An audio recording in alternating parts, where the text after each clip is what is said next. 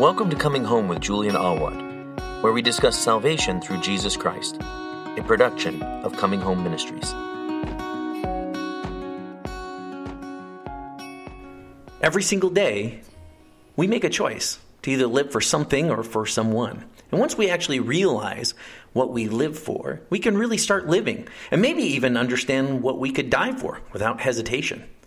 But either way, knowing what we live for helps us to put our priorities in order, and if we have any shame about what we're doing, it makes it clear. Let's pray. Lord, I'm excited for today. I'm excited to share the word that you've given to me with everyone that's listening. I'm excited for the hearts that I believe that are going to be encouraged and changed today. Father, we ask that you do all the work. And I ask, Lord, that they wouldn't hear me, but they would hear you today. Hide me behind the cross, Lord, and help me as I need it. In Jesus' name, amen.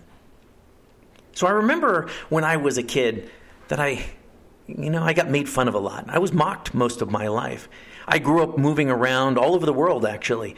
And particularly when I lived in Australia, those were tough times. I remember being mocked and made fun of for my accent, for the way that I looked, for being different, from being from the United States. It was tough. I didn't know how to do the things that the other kids did. I didn't know some of the games that they had, some of the sports that they had. Everything was different. I wasn't ashamed of being an American or being different, but it did lead to a few fights along the way. As a teen, I became a Christian, and for being good or for not going out and doing things like drinking or doing drugs, I got made fun of. In fact, some people didn't want to be my friend. Then when I started sharing the gospel, boy, that made things even tougher. I was mocked behind my back. I was mocked even in front of the entire class. I wasn't ashamed of being a Christian, and I really loved Jesus, and I wanted to thank Jesus, and I wanted to share my experience that I had with Jesus with other people. But it definitely led to some tough times and some days that were very difficult. I think about 1 Peter chapter 4, verse 16, where it says, "But if anyone suffers as a Christian, he is not to be ashamed, but is to glorify God in his name."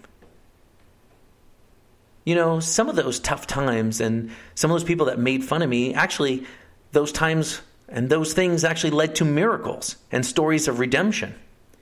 Matthew chapter 5, verse 15 says, "Nor does anyone light a lamp and put it under a basket, but on the lampstand it gives light to all who are in the house." There was one person that made fun of me a lot. That person would make fun of me in the classroom before the teacher would come in, sometimes even while the teacher was there, and in the hallways. I remember it bothered me a lot. Some of the things that person said was very hurtful. But it just so happened that God created the opportunity for that person and I to end up sharing a bus home, an after-school bus. We found out that the two of us actually lived next door to each other, and we never knew it. And we became close friends. We shared some after-school meals together, got to know each other a little bit more, and, well, little by little, I began to share the gospel with him. And that person became a believer and gave his life to Jesus. It was nothing short of a miracle, and it was the perfect timing of God. You know, when we have a light, we don't want to put it under a basket. We want to make sure that it's shared, because you never know who in the house is going to need that light to see.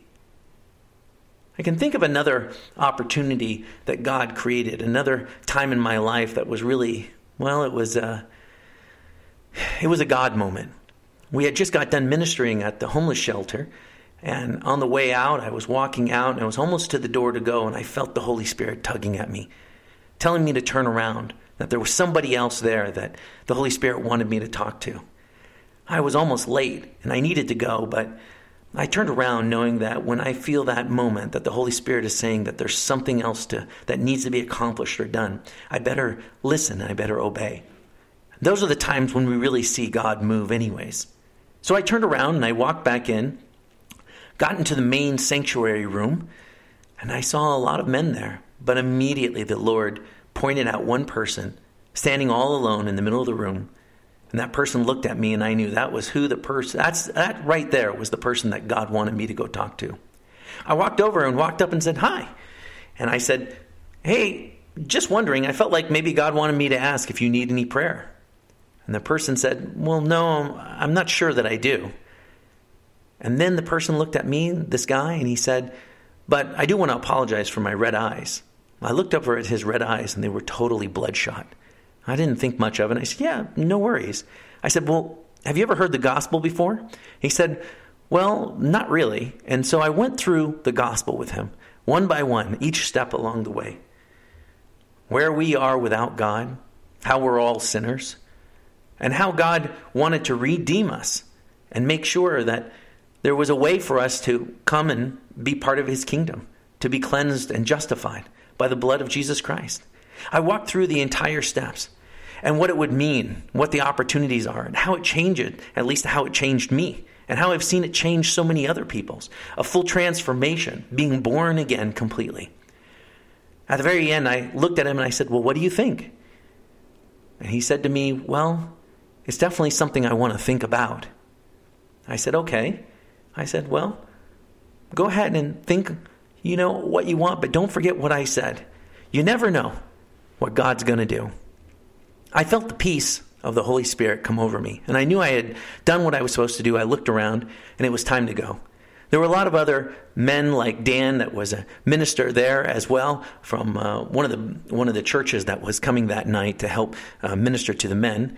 And I knew he was in good company with Dan there and a few of the others like Bill. So I left. It was so interesting the next week. When I first saw Dan as we walked into the homeless shelter, he came excitedly up to me and said, "Hey, by the way, there was a guy that came up to me and said that you had shared the gospel with him and he wanted to think about it. But it had only been a minute or so after you left and he came over, interrupted me and said, 'I need to accept Jesus Christ right now.'" It was that very moment that he got down on his knees with Dan and he accepted Jesus into his life and surrendered his life. And the man got up and told Dan that he had thought about it, but he didn't want to wait any longer. In fact, he had just gotten out of the hospital and had been released to the homeless shelter. Just a few days earlier, he had tried to take his own life. He had hung himself, but the rope had broken. And while he had spent time in the hospital, he felt like, that God had given him a second chance and that there was a reason. After I had got done sharing the gospel with him and left, he felt like God was saying to him, "This is the reason I have given you a second chance in life." So I never take these situations lightly. You never know who around you needs to hear the gospel. I say all that because even though I know who I live for, and there are some days where it's difficult and it's scary, and even I feel challenged to go ahead and share the gospel, I know that the Lord is leading me. And I know I can trust the Holy Spirit when the Holy Spirit opens up the door. And I think about in Luke chapter 9, verse 26, where it says, "For whoever is ashamed of me and my words, the Son of Man will be ashamed of him when he comes in his glory and the glory of the Father and his holy angels." I know it's really important that whenever I come in contact with someone, that I not only am able to say who I am in Christ, but I'm able to share Christ with others. Jesus was beaten, whipped, tortured, and died for our sake.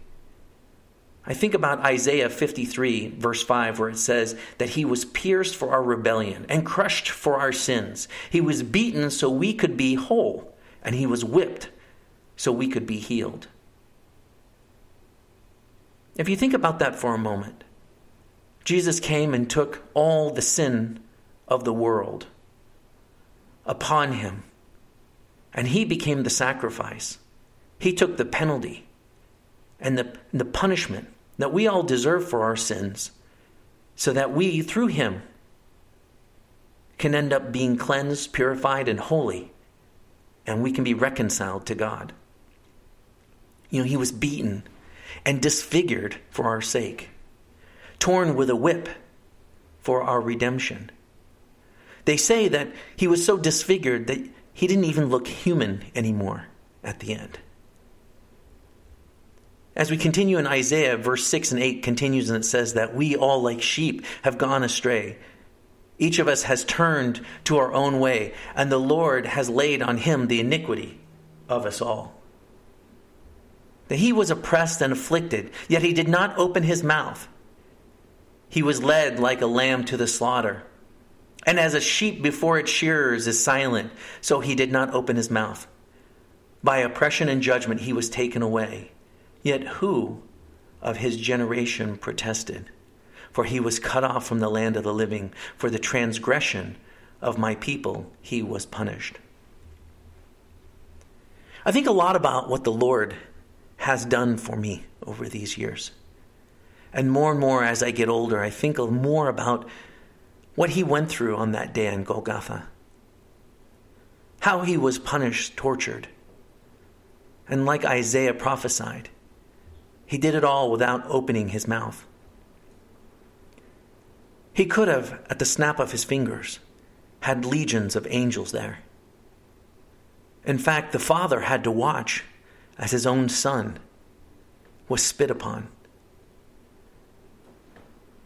I think of what God went through just to reconcile me from my sin, and by extension you and your sin. It makes me think of a story that I heard about a little girl who struggled with school. And a lot of the kids there made fun of her. She struggled like I did when I was a kid. She was often made fun of by her classmates. Each day she was dropped off by her mother, and it was hard for her because her mother had a disfigured and horribly disfigured face. The other parents and the kids would see it, and some would actually visibly recoil. The little girl knew that everybody was recoiling at her mother. And some of the kids would tease her or make fun of her because of her mother. It was hard for her, and she often felt hurt, even ashamed. And there were days that she kind of wished her mother didn't look that way, or that maybe she could come to school without her mother, or maybe even that she had a different mother. One day when she got a little older, her mother sat down with her and decided to tell her what had happened. She told her that when she was just a little baby, there was a fire in the house, and that the mother had gone in to save her. But that as a result of that, she was burned on the way out. And those burns left the scars and the disfigurement on her face. When the girl heard that, she wasn't ashamed anymore. In fact, she was proud of her mother. And when she went to school, she held her head high, knowing that she had a mother that was willing to sacrifice for her. Many of us are ashamed of our Lord. We're ashamed of our Messiah, our Savior, in public. He is our King, maybe at church or around other Christians, but maybe not as much at home when we're alone, when we're watching TV, when we're making choices, when we're losing our temper, when we're on social media. And maybe when we're around unbelievers or in public, it gets, hard. And we're scared what others may say about what we believe in. Maybe we're ashamed of our beliefs, actually. They're beliefs that we were brought up with. But as we begun to think about them, we've started to be concerned about what we really believe in. Or maybe we're scared that somebody might reject us or mock us for our beliefs. But remember that the Father sent his Son into the fire to rescue us. So take a moment and take stock. Are there any areas in your life where you're ashamed? Maybe ashamed of your actions, or maybe even ashamed of what you believe in? What are you ashamed of if you think of Christ or the Bible or the Word of God? Is there anything there when somebody asks you about or comments about other Christians that you might be ashamed of? Are you ashamed of the gospel when you're in public with others? How about, are you ashamed of the gospel especially when you're in public or when you meet someone and you really want to share gospel with them, but there's a level of shame about the gospel.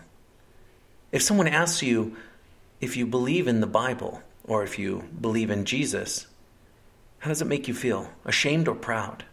1 Peter chapter 3, verse 15 says, "But in your hearts set Christ apart as holy and acknowledging him," this is the Amplified Version, "as holy, acknowledging him and giving him first place in your life as Lord. Always be ready to give a logical defense to anyone who asks you to account for the hope and the confident assurance elicited by faith that is within you. Yet do it with gentleness and respect." Are you afraid to talk to others about Jesus? 2 Timothy chapter 2, verse 15 says, "Be diligent to present yourself approved to God as a workman who does not need to be ashamed, but accurately handling the word of truth." So what are you going to do about it today? Who do you really live for? Do you know the Bible? Do you know the word of truth? And when you look at your life, do you see that you're really living for something else? Are you living for maybe money, respect, love from other people? Are you living for yourself? Or do you live for Jesus daily and pick up your cross and follow him alone, to raise your eyes up and look at him in all things? When you figure out what you live for, you can prioritize your time, action, and life in congruency. But sometimes when you realize what exactly you live your life for, you also realize that you might need a change. And if you don't live for Christ in all things, ask yourself why. What is it there that's holding you back? And remember that no matter what, God loves you and is waiting for you to come to him, no matter what you've done or how you've lived. And if you feel the tug on your heart that you need to repent, do so quickly. He's waiting for you with open arms for you to cleanse your heart with him. Psalms 130 verse 4 says, "But you offer forgiveness that we might learn to fear you." What an awesome God that we have. He's ready to forgive us for any reason that we might come and learn how to respect and fear him. And what a glorious thing it is to fear our God. We don't fear him because, he's mean and angry and the type of fear that we might think of in this world, but we fear him because he's our creator. And he's a God who gave so much for us and wants to give us so much more, that we learn to respect him and fear him. There's no greater opportunity or purpose for you in your life other than to live for God completely. He's a God that has more for you. He wants better for you and better things for you than you even want. And that's the part of surrendering everything to God and allowing him to not only give you the things that you need, but to allow him to give you the treasures from his heart. Today is that day. And I encourage you to seize it. Seize this free gift that God has for you to live in his glory. Whether you've never done it before and you've never given your life to Christ, or you're a believer and you know that there's more, and you haven't lived completely for God. If you're ready to walk without shame in a relationship with Jesus, you can have that today. And if you've never had a life with Jesus and you want to find that life, a life fully surrendered to Jesus, you can have that today as well. So some questions for you to consider. And I ask everyone this: are you sure you'll go to heaven when you die? And are you 100% confident that you're saved? If you say that you're a Christian, are you sure? I can tell you, you can have that confidence today, right now. You can start walking confidently and intimately with God today. In Romans, it's written that there's none that is righteous, no, not even one, and that all have sinned and fallen short of the glory of God. All of us. We have to admit that we're sinners first and that we need a Savior. God is calling all men and women to repent. And that means to not only to ask for forgiveness, but to turn around and go the other way from our sins. And as my pastor told me recently, that he sees repentance as a lifestyle. It's not a one-time thing. It's actually something that we do frequently. Every time that God opens our eyes to sin in our life or to a behavior that is taking us away from him. That's what sin is. It's separating us from God. And if that means we have to repent multiple times a day, let's do it. We ask for forgiveness, turn around and walk the other way from our sins, that we might be reconciled to him, to stay close to him in everything that we do. Because the wages of sin is death. But that gift of God, that free gift, is eternal life in Christ Jesus our Lord. And I want you to remember something, that you don't have to start doing something good or being good in order to find Christ. That's actually done after you find Christ. The Holy Spirit will empower you to live a Christian life. You don't have to straighten your life out first. You don't have to make yourself well before going to a doctor. Well, Jesus is the great physician. He stated very clearly that it wasn't the healthy that needed the doctor. It was the sick, and that he had come to call not on the righteous, but on the sinners. So just come as you are. The blind come just as they are. The prostitutes come just as they are. The drug dealers come just as they are. The gang members come just as they are. The drug and alcohol addicts come just as they are. You come just as you are. God demonstrated his own love for us, that while we were yet sinners, that Christ died for us, Romans 5:8. He wants you just as you are. So call on Jesus to save you and trust him for your salvation. If you declare with your mouth that Jesus is Lord, believe in your heart that God raised him from the dead, you will be saved. For it is with your heart that you believe and are justified, and it is with your mouth that you profess your faith and are saved. This is for everyone. Anyone who is listening, whether you are a believer or a non-believer, whether you have lived a life full of shame about maybe some secret sins that you have, or that in public you haven't really felt proud about being a believer, I'm telling you that God's ready with open arms, and that everyone that calls on him will be saved.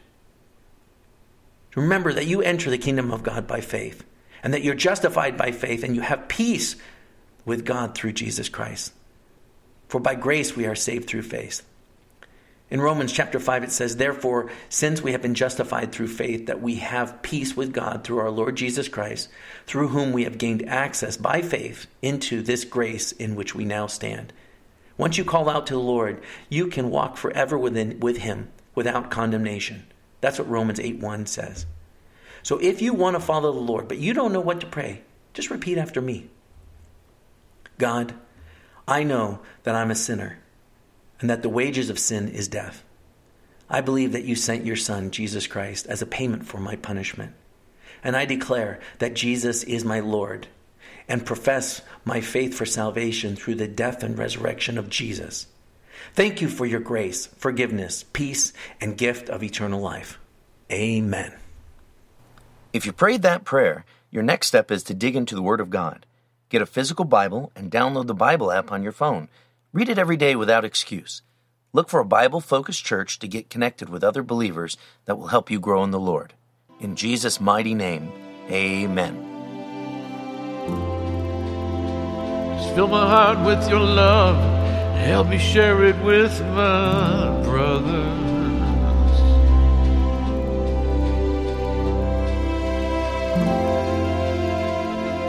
Help me show them you're the one, and beside you there's no other. Oh, I just can't be strong.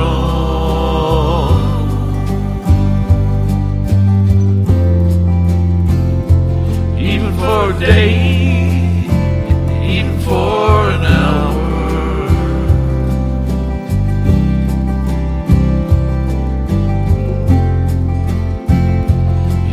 For a moment without your love.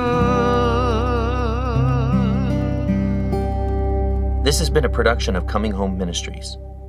For more information or to reach us, go to cominghomeministries.net.